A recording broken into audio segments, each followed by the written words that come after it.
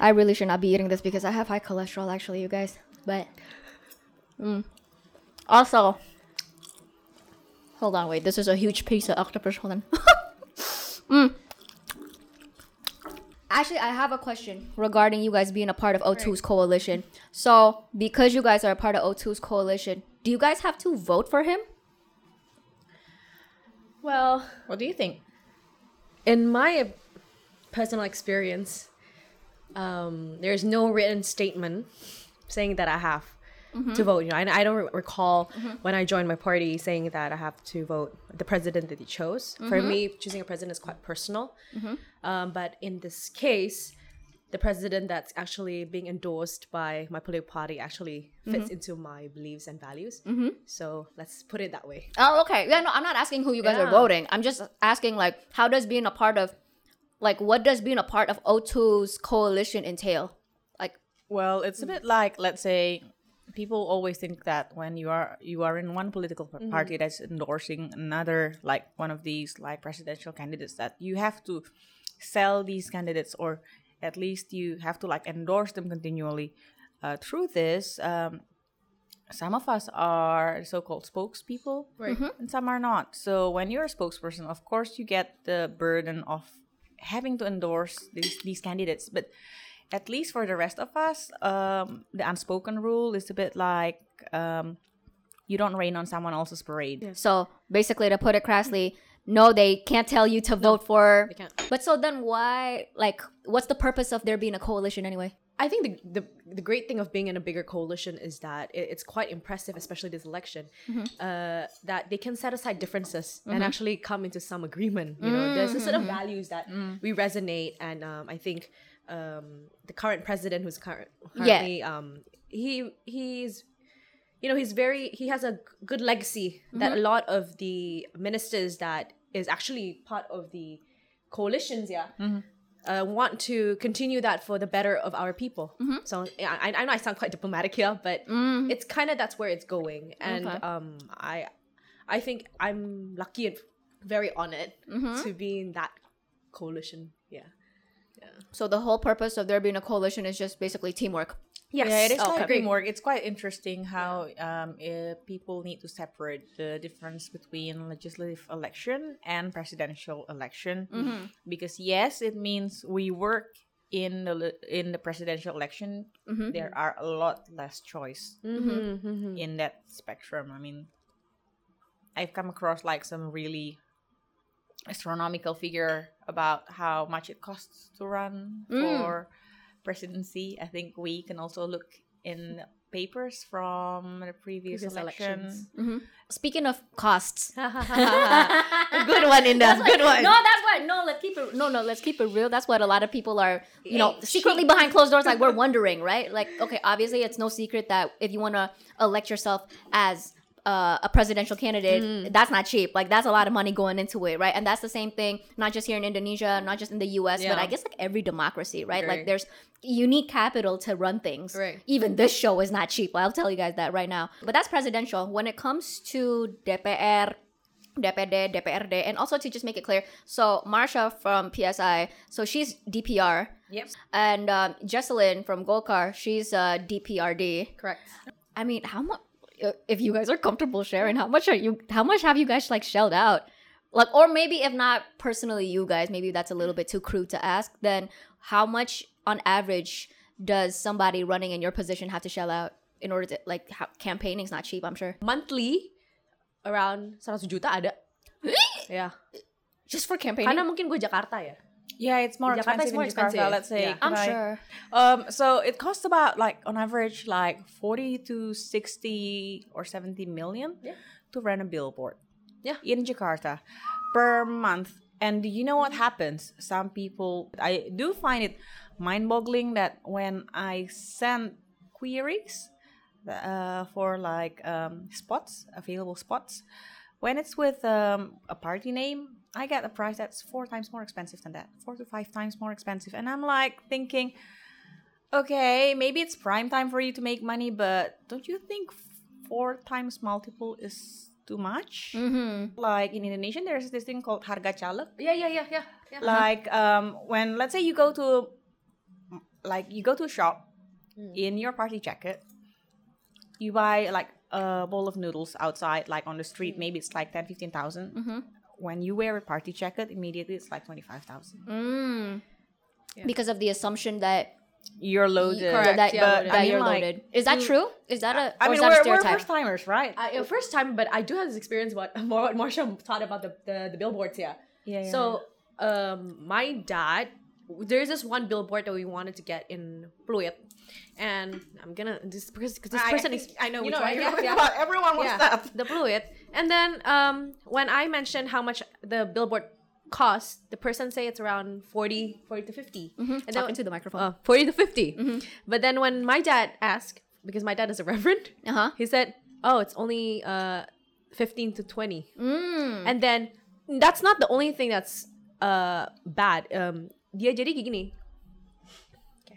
Kalau ada satu partai udah ditawarin, dia tawarin ke partai lain juga, ke caleg lain. Jadi dia better di situ. Whoever put the money in quicker get the spot. Terus pas udah di spot itu, tetap ditulisnya dibilang masih bisa dihubungi untuk dipakai. So licik juga sih. Oh, okay. Damn. Jadi, Yeah, kita that's sekarang mainnya talking to the microphone. main di pinggir lah intinya gue. Also cost-wise, going back to the cost, I would say I'm kind of like self-funded in a way, from like personal as well as like immediate family money.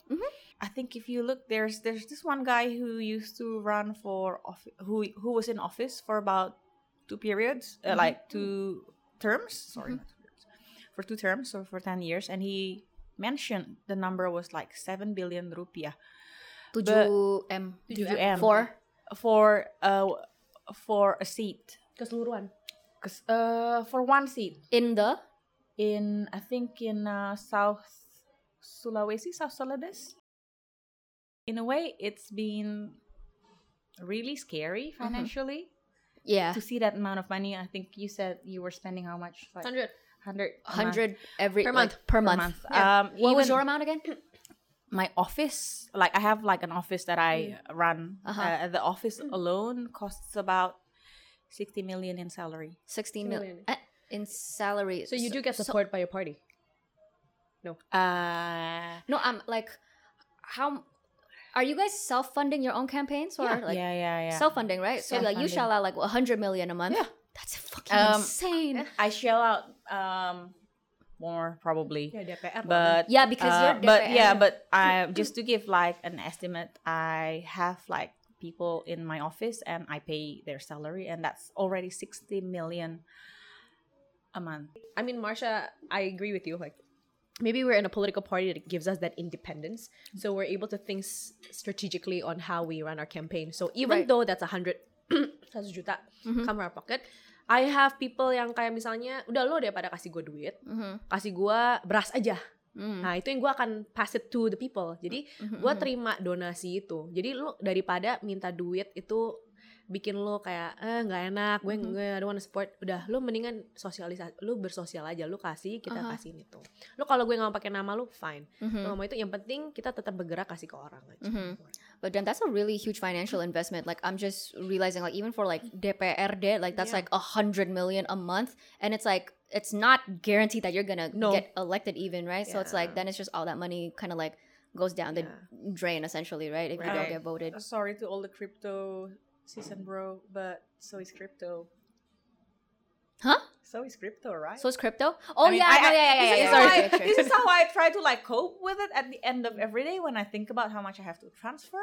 Right, of course. And I mean, obviously, like I think everybody here would assume that the both of you come from backgrounds of like you know, financial privilege where you are able to afford all of this, you know, and like not, you know, have to like it's not going to come at the cost of like food on the table for, you know, for example. So it's like it's also the fact that you're even able to run for this is a sign of like financial privilege. Correct. For sure. But is that a stereotype that kalau caleg-caleg ini pasti semuanya kayak orang kaya kayak gitu, they got money to burn? They see, I don't know, Marsha, I mean they see us as Santa Claus. I mean every time when I do my canvassing or door knocking, their perception, I don't blame them. I don't blame them because it's a culture, it's a psychological way of them already being trained by previous caleg or previous incumbents. Yeah. So the first thing that I ask, ya kasihnya ini doang, mana duitnya? Oh kasih gini doang. Kayak gini mah susah mbak. Right. Yeah, for me, you want to take it, don't take it, and it doesn't really bother me because my way of treating these constituents, if you want me to earn your trust, I want you to earn my trust too. It's you gotta work. Okay. And if you don't want to take my gift, then it's fine. But like that's just it just get very as we go into this deeper official season, the challenges get huge and huge and huge. Yeah. Like to be the crass voice of like a lot of people that are probably tuning into this and might want to ask. I think a lot of people wonder, damn, you have to shell out all that money for the likelihood of, I mean, of course, like there's only going to be one. How many people are going to get elected? Mine is 9. 9. Okay. 7. Okay, 9. 7 for DPR. 125. All right. Okay. All right. But you're shelling out all this money for basically something that, I mean, the odds are, I guess for the most part, not in your favor, considering just like, like it's 9 out of how many people are you competing against? Oh, 150 right? something. Yeah, plus, exactly. How many people are you competing against? 125. Yeah, exactly. So I guess a lot of people, and even like, to be honest, like that's also my personal question of like, then why take on that chance, especially when the price is so steep? Character development. For me, it's character development. Yeah. Okay. I'm quite curious as well. It's a very expensive character development. Yeah, definitely. I think it's more expensive than even my university education. It's also I think I spent 12 years overseas, so a lot of people asked me, why do I risk a lot and jump into National Assembly level? Well, what I did apply for in the beginning was to start at the provincial level, like Jesslyn.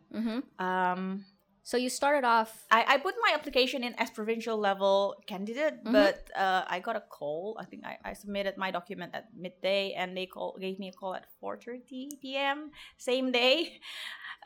They told me I should come to the central head office, and I did, and they just told me I was running for like National Assembly, and there was no question asked about that, and I was like, oh damn, so you didn't even want to run for a DPR, you wanted to go for a DPRD? Is that it? Yeah, they told me to do that, but then this was like over a year ago. Okay. And I was really spooked because I knew who had run in my place previously, and I knew how many votes she got, and that terrified me.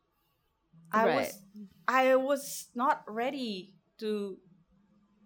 Like the 2020 to me was not ready to cope with that. I think I was just disconnecting from it for like a few weeks. Okay. And then like 2003, it kind of like got real, and I just told myself, okay, let's see this as an exercise. What about you? I mean, all that money, and there's a chance that you're not gonna get your ROI. Got it. It's like you are doing a unpaid internship. A very expensive unpaid internship. At the beginning, my parents already told me, Jesslyn, this is just learning. Yeah, you use this as you seeing how you can implement your Western education. Yeah. I've been abroad, as I spoke with Inda. I've been away since I was 11. Yeah. Yeah. I grew up pretty much abroad. And so how much of my political experience in the States that I can transfer locally in the country that I was born, I was technically raised to. And it is a huge investment, but I need to go through this election because I don't know how my people think. I don't know their way of means of communication, their level of political understanding, I always try to put what I know about them before I came back here, Okay. So jadi kesempatan yang di offer ini ya gue nggak akan buang sia-sia gitu aja. Gue ambil terus gue pikirin financial itu nanti gitu. Yang penting gue punya kesempatan bisa bener-bener mempelajari dan learn that Indonesian culture yang a lot of people say, Jesslyn, you will never understand, you will never grasp, you'll ended up going back to the States. Wait, are you going back to the States? I don't know. We'll see. If shit don't work out over here, I guess. Yeah, you'll never know. Cause hey, I spoke with Inda this, but like my life was comfortable there. We lived good lives back in the States. But then at the same time, that doesn't mean that I don't want to stop fighting for what I believed in. You know, like my parents said, "Why do you want to come back here, defend a country and people who don't value you?" I said to them, things are changing now. You know, it may be very pragmatic and very idealistic to say, things are changing. We can try. Yeah, it's not wrong to try. My mentor actually met me in New York. Damn. Yeah, so met me in New York. I was still working. I was working in a Democratic fundraising platform. So. Yeah, so I was. Inda knows this. I'm very heavily involved in U.S. politics, but I asked my mentor, should I be working again, or do you think I should run? And he was like, no, you're running. Running where? I said that. It's like, your area. GOLKAR never win that area. And I'm like, okay. So you deadass just went, okay, challenge accepted. Yeah, just did it. I'm just like raw dogging it, but challenge accepted. And then my dad was just like, no, dulu. And I'm like, I don't know. There's just that feeling yang kayak, oh yaudah gitu, run aja. Okay. You know, they do health and psychological testing. That's good. Yeah, they do. No, that's good. That was traumatic for me because, you know, I wasn't raised here, right? And all the questions are in Bahasa Indonesia. And so it took me longer than what it is. So, yeah, but hey, it's a good thing. I'm not saying it's bad. Like, you have to go through that so you're mentally capable of running your city. How do you guys reach out to your constituents? Is it through WhatsApp? Like, how do you? I love that question. No, like, because of course, darling. WhatsApp. WhatsApp. Yeah, like WhatsApp and visitation. So you meet them, right? You go no down. No one ever comes to my house. No one ever WhatsApps me. It is the thing, makanya. Karena lu kan tinggal di komplek kan. Lu di komplek. It's so hard to get into Beda. complex. Jadi, so hard. Getting into a complex is like a privilege. It's a plus point. Oh, okay. Yeah. I think that's why my party want me there. I'm just kidding. Because you're already living in a complex, complex. right? You're a complex kid, right? They always tell you anak complex. Privilege. You know? But it's very hard. But if you want to go to the they call it belusukan, yeah, you have to go through the process. Ada koordinator, ada apa, and that's how you interact through WhatsApp. And abis itu lu belusukan, lu ketemu mereka, lu visitation house to house. Okay. Well, whoever is meant to represent me in my district is not doing their job. Yeah. You should be contacting her now. You should be getting asking my number. Her feedback. Yeah, exactly. But actually, speaking of power like hierarchies and all that, how much power does your party have over you guys? Like, how much control does your party have over you guys and the decisions that you guys want to make if you guys were to get elected? I think early on, I also mentioned like quite independent for my party. Yeah, I mean, I'm very lucky to be in a party where, in terms of campaigning strategy, messaging, they let the candidates to craft it themselves. Okay, you get it? So like, I would say I'm quite unique. That I don't really see. I don't let the party and the seniority haunt me or make me fear them.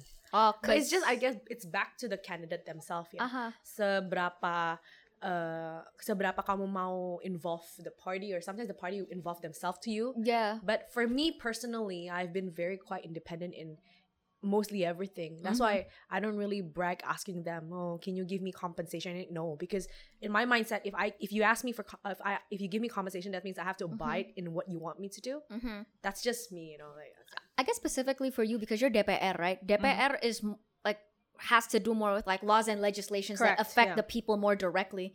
So I'm wondering, like, since you're part of PSI, like, so if you were to get elected as a DPR member, like, how much power does PSI have over you in terms of like voting in certain legislations and, you know, all of that? Do you get what I'm trying to say? Yeah, I do get it. Like, how much freedom do you have in terms of like how to make your stance? Yeah, because what if you want to vote in a certain piece of legislation that I guess goes against PSI's values? Like, are you at liberty to do that?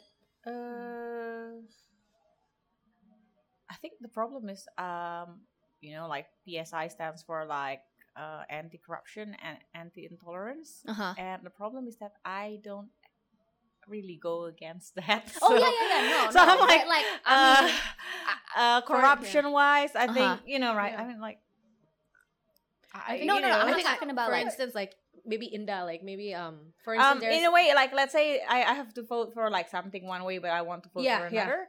Yeah. Technically, Your agenda. I'm not sure. I have to learn about the national level. Mhm. What I know about the provincial level is that you cannot issue a statement as a fraksi if you don't get everyone's agreement. Yeah, so there's a voting in that too, and that's why at the end of the day we have to be friends with whoever we're competing against, because by passing like your laws or legislation, you need to have everyone has to be in agreement. I wanted to ask you guys about your campaign. So like what have the both of you respectively been doing as part of your campaign? For me on Sunday, I can't be touched because it's religious purposes. Yeah. And then so I maximize it. I go down to my constituents like 4 times a week. All right. And then in different segments. Okay. And So so by programs. So basically you attend events and you also visit people's houses. Correct. To basically market yourself as Correct. And do the programming that we've already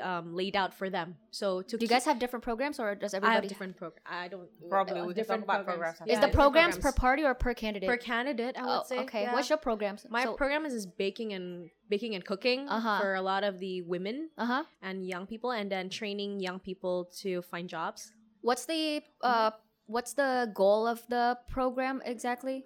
So for the baking and cooking, it's to help these women who said that they couldn't find a job, and reminding them again, the things that you learn in the kitchen can actually turn into money. Oh, for sure. So don't say to me you can't work, you're not healthy enough, you have legs, you have hands, you still have the energy, do it. I'm not gonna baby you and give you money. So earn it before you ask me something. So that's the baking. Okay. For the young one is because a lot of the constituents that I meet on the ground said that, it's very hard to get a job now. Okay. For these, especially people who come from that lower income status group. Okay. And so the one way that I help them is, okay, if you're having a hard time getting a job, I'll help you get that training that you need. So I'm not going to promise jobs for you, but you need to learn how to maybe build up your resume, how you build up your public speaking, and all that. So I give them trainings. Oh, okay. Yeah, and the last one is sembako murah. Karena memang bahan baku lagi naik gila-gilaan kan. Okay. Jadi kita sebagai For the caleg, underprivileged. yeah, Okay. privilege-nya itu karena because I come from that privilege, then I can provide sembako yang memang buat mereka bisa mereka dapetin. Okay, so those are your 3 programs. programs. Okay, what about you? What do you do as part of your campaign? Let's say I have nothing, like no events to attend. I will do like 4 different spots for visitations. Okay, And so Blusukan is Blusukan, one. yeah. Blusukan, 4 different spots. And for the 5th one at night, I would do like a coordination meeting, or I would visit a community. To do what? Introduce myself. Oh, okay. Socialize. Okay. Basically. And then there is also the so-called kegiatan, when you do more than just visitations or door-to-door. That usually happens on the weekends, and I usually schedule like 4 of them, like a day. So you mean like you engage with them in like miscellaneous activities? Or Yeah. So basically, Like what activities? For example, the one that I do the most is collecting like plastic. Okay. Like used plastic. Okay. It was something I started in April, and by June it was kind of adopted unofficially into what a lot of other candidates in the party do. So now they name it like They plagiarized. Yeah. Well, it's good. There are more people doing it. It's good for me as well. Yeah. So in a way, I'm kind of doing like a second stage to this. So I'm collecting the plastic, but a lot of people just collect the plastic and they don't really think about where that goes. I do. It gets processed into biofuel, and the biofuel is donated.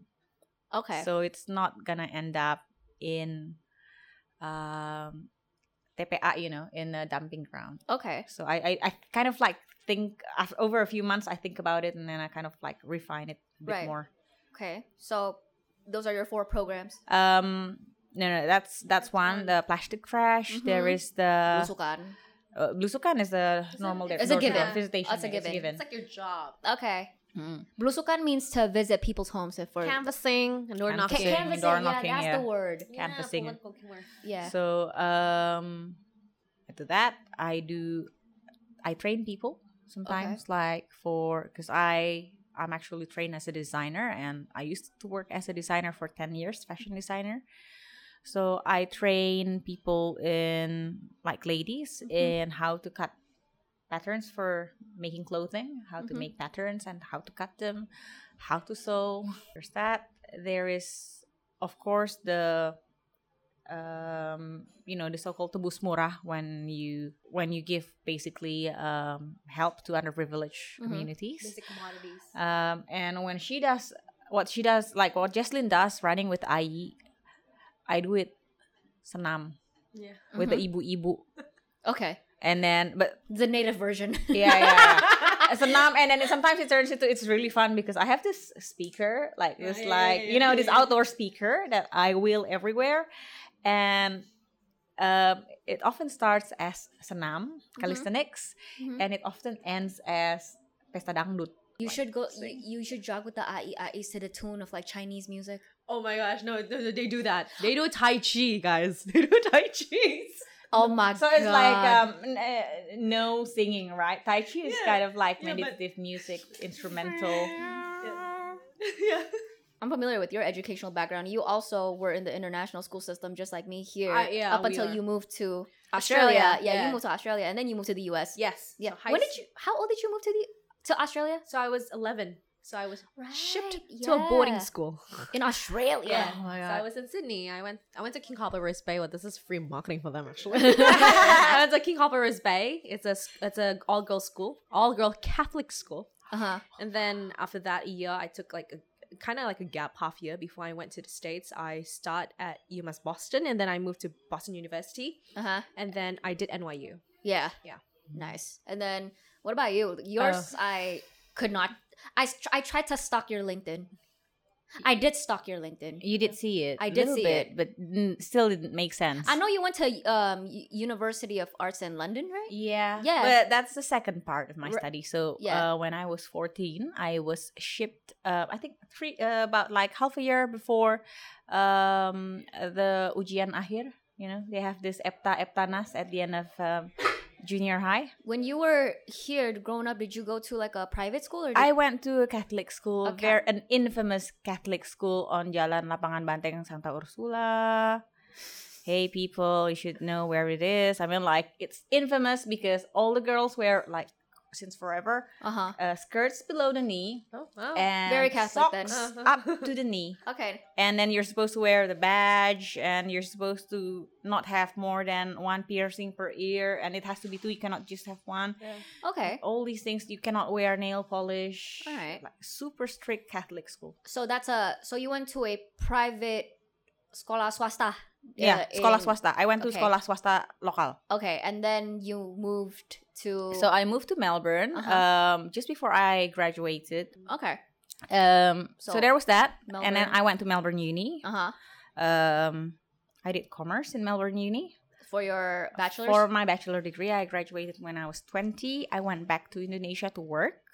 I did this thing. If you've seen me on TV every now and again, my face looks familiar. It's because I did this pageant. Yeah, which one was it? Miss Indonesia. Yeah, Miss Indonesia. Yeah. So yeah, I did that. Okay. And after I worked, and after I worked in a corporate, I managed to secure a place in London College of Fashion. So I went to London. I did my BA. In fashion design technology. Was that your master's or? No. I had to do BA again because they didn't want to take my documents for a design course if I did not do a bachelor's degree. So you have 2 bachelor degrees? Yeah, I have 2 bachelor degrees. Okay. It's a so Yiddish word. Wait, how old did you move to Melbourne again? I was first time? 14. 14, and you moved 11. at 11. Yeah, so you guys basically that's your formative years, right? Were spent abroad. And then what about vocational wise? Because I know you just moved back. Vocational background here in Indo is essentially your career. Oh, career. Yeah. Your work background. Oh, work background. Okay. Yeah. I'm not used to vocational, but my first political experience was working in Hillary Clinton's and Kane 2016 presidential election. So I did that with Boston University, and I also helped Hillary for New Hampshire for like a couple of times. So you got U.S. political experience. Yeah. Then you came back here. I don't know if I'm allowed to say it, but like I was working with a lot of the American Jewish communities. So I work in a couple of their NGOs. I work in a couple of leading ones, and then that's where I had my interest in public service. And then I work in Joe Biden's campaign. So Biden and Kamala. I work with a political action committee that helps fundraise for New York congressional candidates in the Democratic Party and Senate, and then the Democratic fundraising platform, and then back to Indo. What about you? When did your like political work experience start? I know you have more years. I don't know. Under your belt. Like, so I mentioned earlier, I went to a beauty pageant, and I met this guy who unknowingly became my mentor. He's dead now, but anyway, his name was Wimar Witular. And unknowingly, he trained me on like how to deal with angry public online, how to put across my thoughts. But your own personal political work experience started like, is this your first time? This is my first time running for myself. Okay, so but I did help other people run for themselves. Okay. So. I don't know how much this applies to you, Marsha, because granted, we literally just met. I don't know you on a personal level that well. I know you better on a personal level, and like people like you and me, we don't come from a very local background. You know what I mean? Yeah. So it's like, has that ever been like an issue for you? And like, can people tell? Because I'm gonna be so fucking honest, people can tell that I'm not from here. Yeah.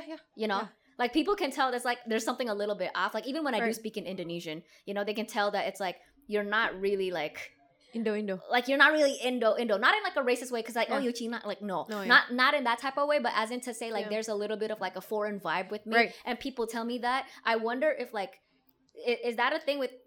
I get that in terms of like my campaign as well. I mean, even with my family, my family friends and all that, they don't see me as Indo. So they're like, udah kamu tuh nggak ngerti. So when you're blusukan, like do they get that vibe from you? It's like, oh, you're not really from here, are you? Not really, yeah. But you're blusukan with AI, right? You are there. I have also like okay. With that social economic class, with the middle upper, I don't have an issue. Okay. But with the lower class, right. I tend to use really basic terms. Okay. Yeah, and then I kind of use that time to listen to them. Okay. So that's kind of like showing respect as well, you know. You don't just blabber. And then I tend to speak also English with them. I think you make a very interesting point about the social economic aspect of it. I often hear the sentiment of people going like, why is it all these rich people running for chaleks, and like do you see I see where they're trying to go with it, where it's like, how confident are we in all of these chaleks that more often than not you guys come from more well-off social economic backgrounds, and how well are you guys going to be able to really relate to the average everyday Indonesians, like your constituents who, you know, most likely, like most people don't come from your type of background. You make a very interesting point. So it's like, again, I don't know how much this applies to you, but with you especially, it's not just the money aspect. It's not even just the racial aspect, because we're both Chinese. Right. It's not just the money aspect. It's the racial aspect. And on top of that, it's also the aspect of your upbringing, because you were pretty much raised abroad. Right. Yeah. So like, that's why I say in the beginning, like, you're spending a lot of money. What is this? It's really an unpaid internship. It's an experience, you know? And so for the middle to the upper class, they always question me, why Jesslyn? Why DPRD? Why running as a candidate? Right. Your skills, you're supposed to be in the diplomatic field. You're supposed to be in the international stage. Yeah. Why waste your time with these people? And then, but then when I said to them, like, well, I just truly love and care about trying to learn my people in general, you know, not just always segmenting myself to just one social group. Right. And then when I meet people in Blusukan, I don't know, dari gue awal turun sampai sekarang, they always welcome me, dan mereka selalu gak pernah lihat gue kayak, oh, you're rich, you and I are different. Ada berapa instances lah ya. Ada berapa instances. Tapi tetap kayak dari cara pembicaraan kita dan mungkin karena it's very basic, it's very I tend to keep it personal as well. Jadi there is no sense of barrier in that. And then I don't know if you go through this, but when you meet like older women, especially the people in the lower, if you do.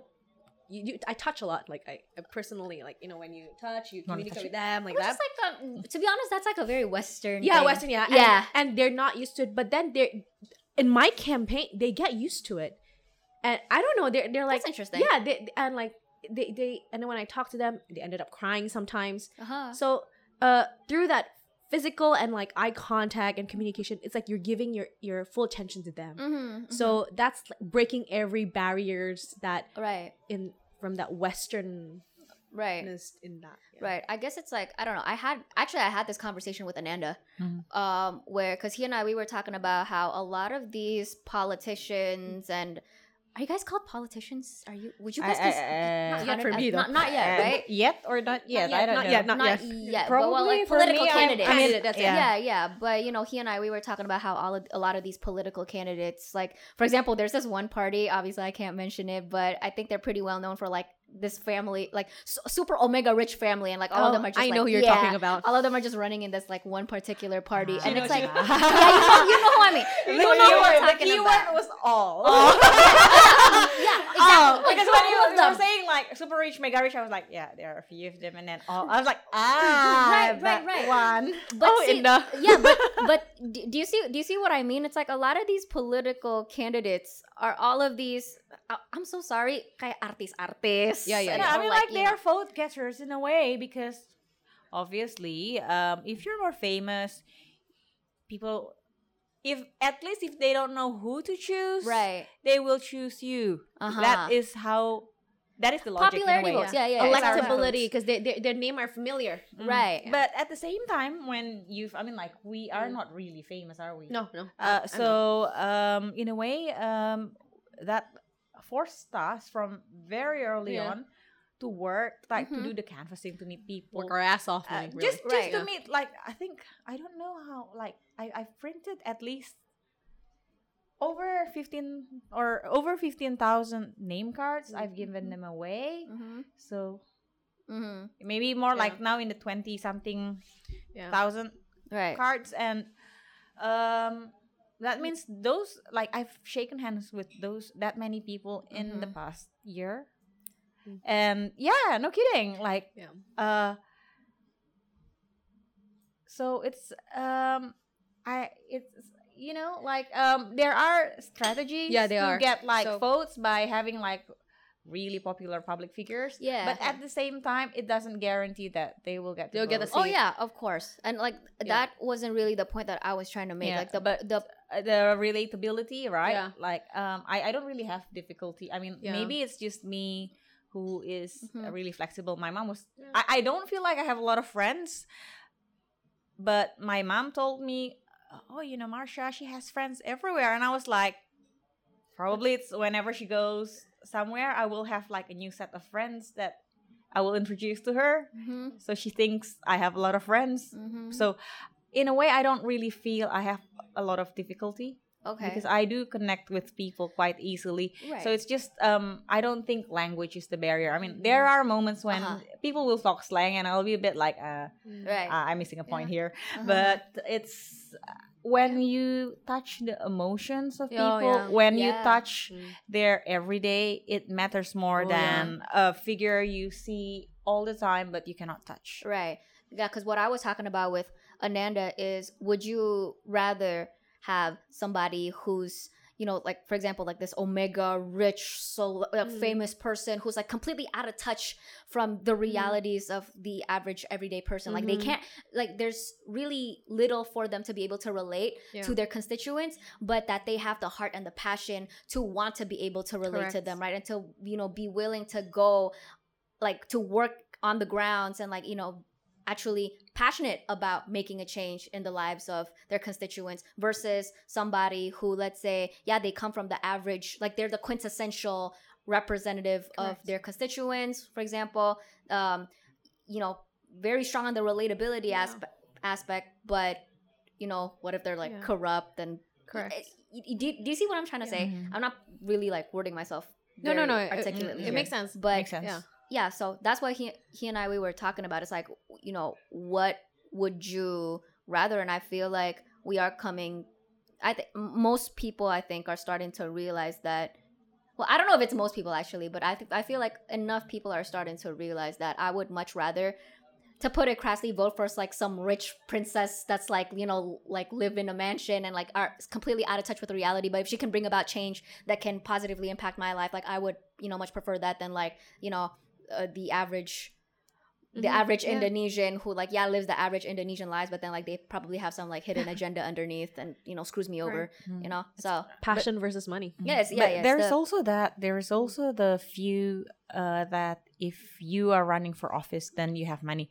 If you have money, then you're not supposed to want more money from your job. But you know, greed is not eliminated when you have money. So it still depends on the internal motivation of each candidate. Yeah, I mean, this is like, it's, you know, it's hard because, again, I don't think it's agreed. It's also a mixture with how competent are you, how good are you to be a politician. You know? And a lot of people have questions about that. Like, what does define a competent politician? Because right now we're kind of living in this weird age where anybody can become a politician all of a sudden.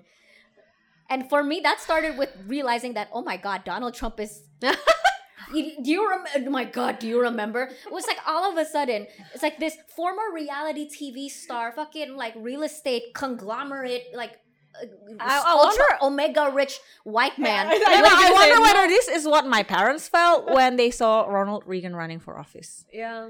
I can't remember Ronald Reagan's background. Well, like, were you born yet? In the 80s. Okay, I don't think we were born yet. Oh, okay, yeah, that probably explains it. But like, for example, with, you know, it started with Donald Trump in the U.S. and then now you see like Vivek Ramaswamy, who's like a fucking, like, he's not a politician, he's a fucking businessman, right? You see all these businessmen, and like I think there's one other candidate, Nikki Haley. Oh wait, never mind. No, not Nikki Haley. There's like this one other lady, from the Democratic Party. Nikki Haley is Republican. Marianne. Yeah, Marianne Kennedy. Yeah, no, Marianne something. That woman, and she doesn't have any political backgrounds, and so. I mean, that's examples from the U.S., but even here in Indonesia, it's like, okay, again, I'm sorry, but it's like our political candidates are a bunch of artis-artis, kayak selebgram, sama like rich business people, kayak gitu. It's like with no like proper, I guess, political experience or like a background that makes sense as to why they're in politics. And I'm not saying this in your detriment, by the way, right? But I'm just like voicing out what a lot of people behind closed doors like normally say when they talk about political candidates. But at the same time, I do wonder like what defines a competent political candidate anyway? Because like I said, I would much rather somebody with zero political experience, however way you want to define that, but they're genuinely passionate about bringing forward positive change, as opposed to somebody who, I don't know, like they've been like doing like grassroots canvassing and like, you know, political science major. Like they have all of the, you know, on paper, the credentials that would, I guess, make them seem like they're great candidates, but in reality they're corrupt or they're, I don't know, just like shit in general. So it's like, how would you guys define, like, what makes a competent politician anyway? I think it's the ability to bring about consensus, to take difficult decisions. If you can make people, like if you can convince people who normally don't agree with you to agree with you on a topic, a lot of people to agree with you on a topic and to bring about that change, I think you can call yourself a successful politician. I mean, like, I'm not just saying about what burger to eat, but more like policies that affect the livelihoods of all of us here. So, for example, can you bring about a consensus in increasing the use of sustainable energy? Like in how many percent and how to do it? I mean, like how to make people who normally don't agree that, let's say, I mean, I'm pro solar power. Who don't normally agree to have like legalized on-grid solar panel to agree with it. I mean, that's so the art, right? persuasion skills. Which I agree with, like, kind of, but not really, because sometimes you cannot persuade. Sometimes there are difficult decisions to be taken, and you got to convince someone to take the bitter pill. Mm-hmm. What about you? What do you think? Well, good and competent. I think one of the you know To Kill a Mockingbird, right? Of course. To Kill a Mockingbird. Fucking hated that book back in high school, but go on. You hate that. Yeah, well, that was a long haul, but I think one thing that always draws me until today, I think it was really relevant, is that to put yourself in that other person's shoe. Mm-hmm, yeah. Empathy. Yeah. That's it. At the same time, like, some level of experience it's helpful, but it's not everything. Yeah. I'm wondering more on, like, a cultural level. Like, how much do you guys resonate with, like, the local culture, especially as, like, the both of you you guys didn't really grow up here. So, like, how much of, like, Indonesian culture do you guys, like, resonate with? Ooh, the Javanese one is the hottest one. The Javanese culture, Yeah. I mean, not only we're Chindos, Yeah. So it's like there's the Chindos culture. Yeah. There's the abroad culture, and trying to kind of mix that, and then now blusukan is a different culture again.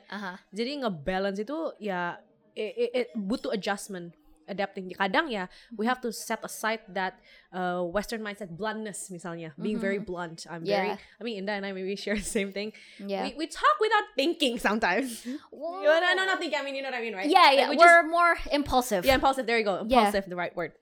So that kind of thing, lo nggak bisa ngelakuin itu ke warga. Baper nanti. Yeah. You sakit can't. hati, kan? Yeah, you can't really apply that to the local context. And like, I guess that's what I'm like asking is like how much of your foreign upbringing. Well, I guess you've been here for a while, right? So like that's probably like I think I will just go back to the first 2 years I came back after 12 years overseas, technically. Yeah. I was so angry all the time. Because things like, let's say, waiters who would like chat among themselves. I used to work as a waiter part-time back in uni. So I felt like they were not doing their job, and if I were paying them serious money, because obviously when you have waiter and waitresses, they in the kind of like the privileged country circle that we move about in, they do earn quite a bit, but it felt a bit like, I was working my ass off harder than you did, and I was living hand to mouth every single month, and I was paying attention to people, and you're not even paying attention to me, and there were like 4 of you, there were only 2 of us, it felt, I was angry, actually. A lot of the time I was angry because things that I felt should have been done one way didn't go well the other, and I think for you that's probably a difficult thing to do, because you're not supposed to show your anger, right? When you're doing a blusukan. Yeah, well, you're not allowed to be confrontational. Yeah, you're not allowed. And I think the most hard for me to take until today is still adjustment, the premanisme of politik Indo. Oh, the premanisme or the jiwa pengemis? Yeah, dua-duanya. Jadi itu yang I'm so used to following law by law, by systematically, and like if you say A, then do A. If you say B, then do B. The Indo things get mixed up with when it comes to money, and so that's where I think again, I'm not gonna talk about education or anything. It's just that culture is so embedded, generation by generation, that as incoming, like maybe hopefully if I win or as a child, it's a huge adjustment, not just someone who study abroad, but even those who maybe just enter unless if you have a lot of money. Yeah. You can swing it away with a gepok of money. And like all the hard work that we do, I mean, it's swift like that. It's crazy. Yeah. Even though we tell them all the time, like, would you rather have an anggota legislative who comes to see you every day, but now he or she cannot give you money? Or someone who gives you money now, but will not take care of you for the next 5 years? Thank you, Marsha. You not being taken care of. Hello. Yep. Right. And honestly, constituents tend to take I want the money now instead of the longer term. Yeah. There you go. Short term. Short term investment versus the the short-term gain versus long-term access to services, I would say. Itu budaya tuh harus diberubahin. Yeah, for sure. No, and speaking of like cultures that you want to berubah, I guess coming back again to like all of us here, like we come from like international education backgrounds and like international backgrounds, considering like we used to live abroad, right? And I guess like I relate a lot with what you said about first coming back here and being very angry because you're used to certain things, like you have certain views and ideals of like how the world should be and how people should be, and then like you come back here and people don't do that, and you're like, what the fuck is wrong with you? Including your families, including your families. The most hurtful one. Families and close friends. Coming back here, I think all three of us, we can attest to how it's like the first time you come back here is a cultural adjustment. It's like a really huge cultural adjustment. But I wanted to have a conversation about what parts hold on, wait, what's the question here? What parts of your international education or experience that you're most passionate about bringing back to Indonesia, I guess, if there's any? Because you know how I guess just like a bit of a reflection of like what my international education has meant to me. I think the beauty of kids that come from our type of academic academic backgrounds and kids like us that have lived abroad, you know, the beauty of all of that is that we've had the chance to see what the future looks like, and so that if we can come back here and bring a little bit of what we've seen outside, like, and bring it back here and share with the people and the communities that raised us, like, why don't we do that, right? So what does that look like for you guys? Like, what is something, I guess, from the outside that you want to bring back here if you were elected? Well, is it okay if I stop? You go first. So before I returned back to Indo, I wanted to implement my understanding about political fundraising that is hugely important in the U.S. in the U.S. culture of raising money for elected officials, for presidential candidates, and I saw that maybe if it's not accepted now in Indo, it is going to be the future to bring that transparency and accountability, anti-corruption. Yeah, I live it. And, I will catch up with you after. And then I actually connected with one of a political candidate, quite senior, and he had an interest in my idea and my concept, and I did develop it as an app. And after much of dialogues, consultations, getting approval, creating several dinner meetings with this political candidates, and which is a huge slump of money because creating these events. When the election season happened, the team copied my app that is already officially launched and create a website version for themselves. And that hit me. I cried instantly, and I was, thank you Lord Jesus Christ for showing me. And when I was just looking at my Instagram, like there was this post saying like this political candidate did that, and that made me reflect again, why am I here?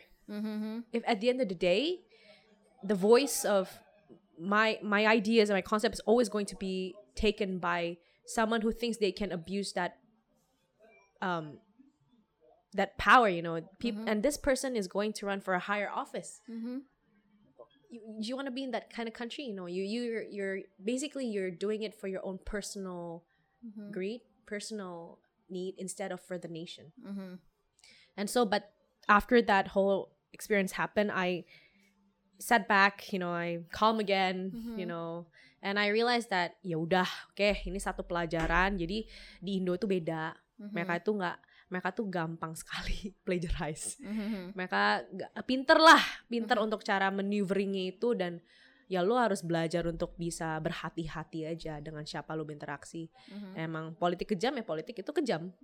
Jadi kedepannya gue sekarang udah lebih tertata aja, kedepannya gue mau gimana, ide apa yang gue akan raih ke depan ini, walaupun gue tidak duduk, gue pursue another education, ya gue akan find the right person. And it's always never right the right person, tapi I'm just gonna be more smart aja. Tapi it hurt me, I cried, I was mad, I wanted to I just want to like sue this person, but I did not do that route. Do you need a law degree? What? Do you need a lawyer? Marsha. Not me, someone else. Tapi But, ya itu. yeah. Jadi itulah. Yeah. For me, I think that gave me some thought actually when you were answering. I was trying to process my own thoughts and feelings. I think for me, because when I came back, I actually had the outlet to pursue the professional side of me. So in a way that got a lot of the kind of like adjustment steam off. So I kind of wanted, I mean, like when you return from overseas, I think the first 2 to 3 years you will have a lot of uncomfortable moments, anger maybe, or confusion, and when I came back, I mean, I had my degree, I had my work experience, and I kind of wanted to make home a better place. I was starting with my own label, and I got to a point where it could not be just me and my friend to do it on the side. I had to kind of like do it full time, but my parents were kind of not happy with me staying in London, so I decided to go back to set up a workshop and to kind of like do it myself here to kind of export.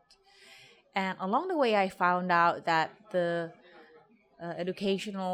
the vocational standard was woefully lacking. I mean, like, I was trained to basically supervise production for like 500, 700 pieces of clothing, how to verify that everything's secure, safe to wear, to spec, to the design, suits the design spec. And when I got here, sometimes I will tell them, okay, you have a pattern, you make the pattern. Okay, I fit it on someone and it works. And I use the same pattern on the same fabric type, different colors. And they would do it completely different. And then, they wouldn't have a clue where they went wrong. So in a way, that was, for me, it was like something that angered me a lot, as well as the, like service standards, etc. So when I get into politics, I think it's a little bit different, because for you, Jesslyn, it's really, a lot of things hitting you in the face. Oh, yeah. For me, the adjustment is in being strategic. I did mention earlier about my like plastic collection program in being strategic. So yeah, that's quite fun in a way. I mean, people say plagiarism is, in fashion, they used to say, some believe that plagiarism is a form of Flattery. Yeah. But, when you have the brain, it's okay. You will be able to find things that suit your passion, and you will be able to like have different programs instead of like, trying to find interesting things from everyone else and you copy them and you kind of lose yourself in the process. You can still be yours. I think this is the value of like the education we have, is that we can still be ourselves. Yeah, we can bounce back. We can bounce back. I mean, like, people can like try to steal things from us, but we still have the capacity to be happy. Yeah. It's not to, suicide. and then to kind of pick ourselves up and to roll along again. Yeah, that I agree. Okay. So more resilience. Okay. How did you adjust your podcast? How did I what? Adjust your podcast, because like, things like this internationally, we loved it, because it allows you to kind of speak freely. Right. Yeah. How did you adjust that? Well, how did I adjust that to the culture in Indonesia? Oh, I don't. Yeah, there you go. I don't. So she's a breakthrough. I don't. And that's kind of like the whole purpose, right? Is to like, again, like the whole mission of bringing back like little parts of like our bringing back parts of our ideals and our beliefs, like our experience. No, I wouldn't really put it that way. I think it's just, to be part of a globalized world, like we all take a little bit from one another, and this is like the little bit of, I guess, the Western world and like the American world that I'm bringing back here. And so like, I guess politically, does that apply to you guys, like, in your political campaigns of like the values and ideals that you guys grew up with internationally and like bringing a little bit of that back here. It does. Oh, it does. I have to expand. Yes. A lot. Particularly not. It's the American Jewish people who are my mentor. Who shout out to all my Jewish imas, moms. They're very heavily involved in U.S. politics, and they taught me a lot of the ways to take care of one's feeling, but at the same time constantly thrive your passion, your what you like. They always teach me to always learn. Don't stop learning. Yeah. Don't stop listening to people. And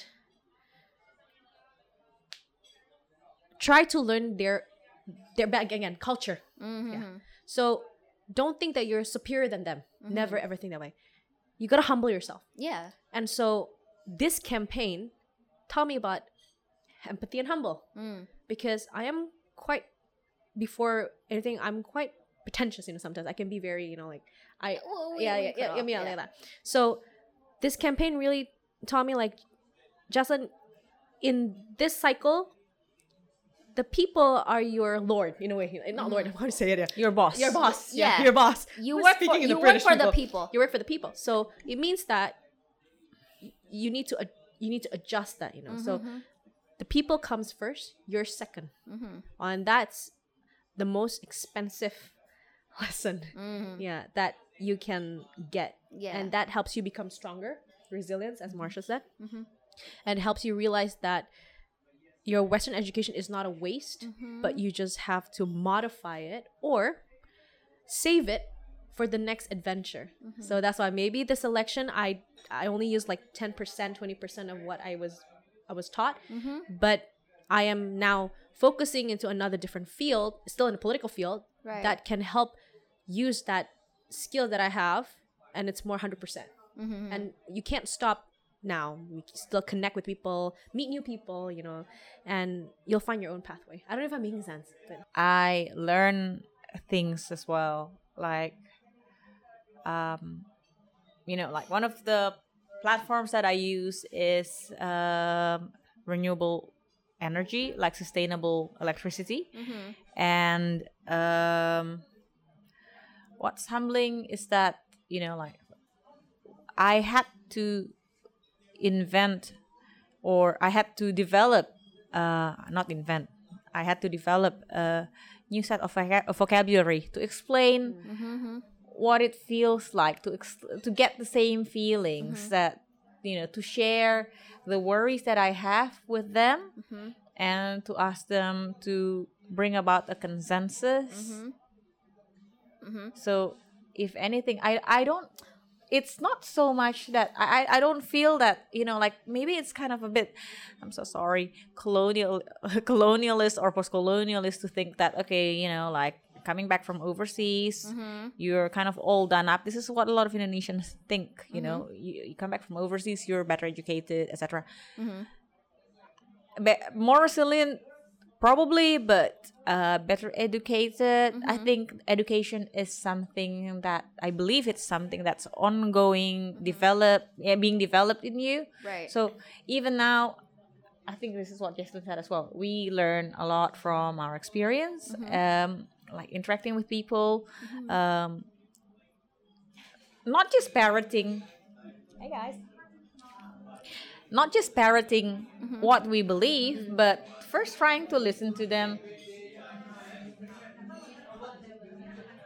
Parroting what we believe, but bringing empathy, trying to understand their problems. That's the learning process. And then the ability that we bring back is the ability of being able to communicate with people in their language, in their mindset, because this is what I found out when I was doing like the questions, the Q&A practice sessions in Miss Indonesia.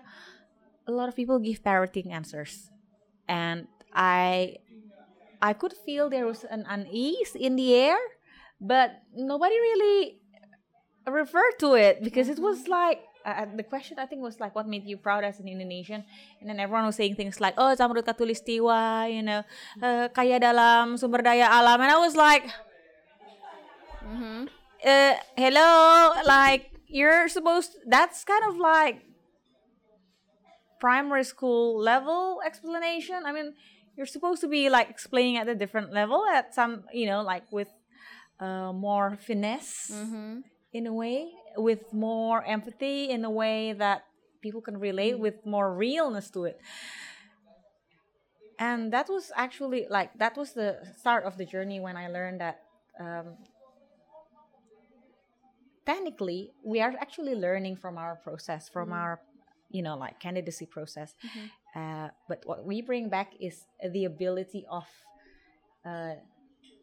communicating ourselves without parroting. Thank you guys for being here. Thank you, Indah. Thank you for giving us a voice on your platform. And like, comment, and fucking subscribe, you cunts. And that is it, you guys. Bye-bye. Bye-bye.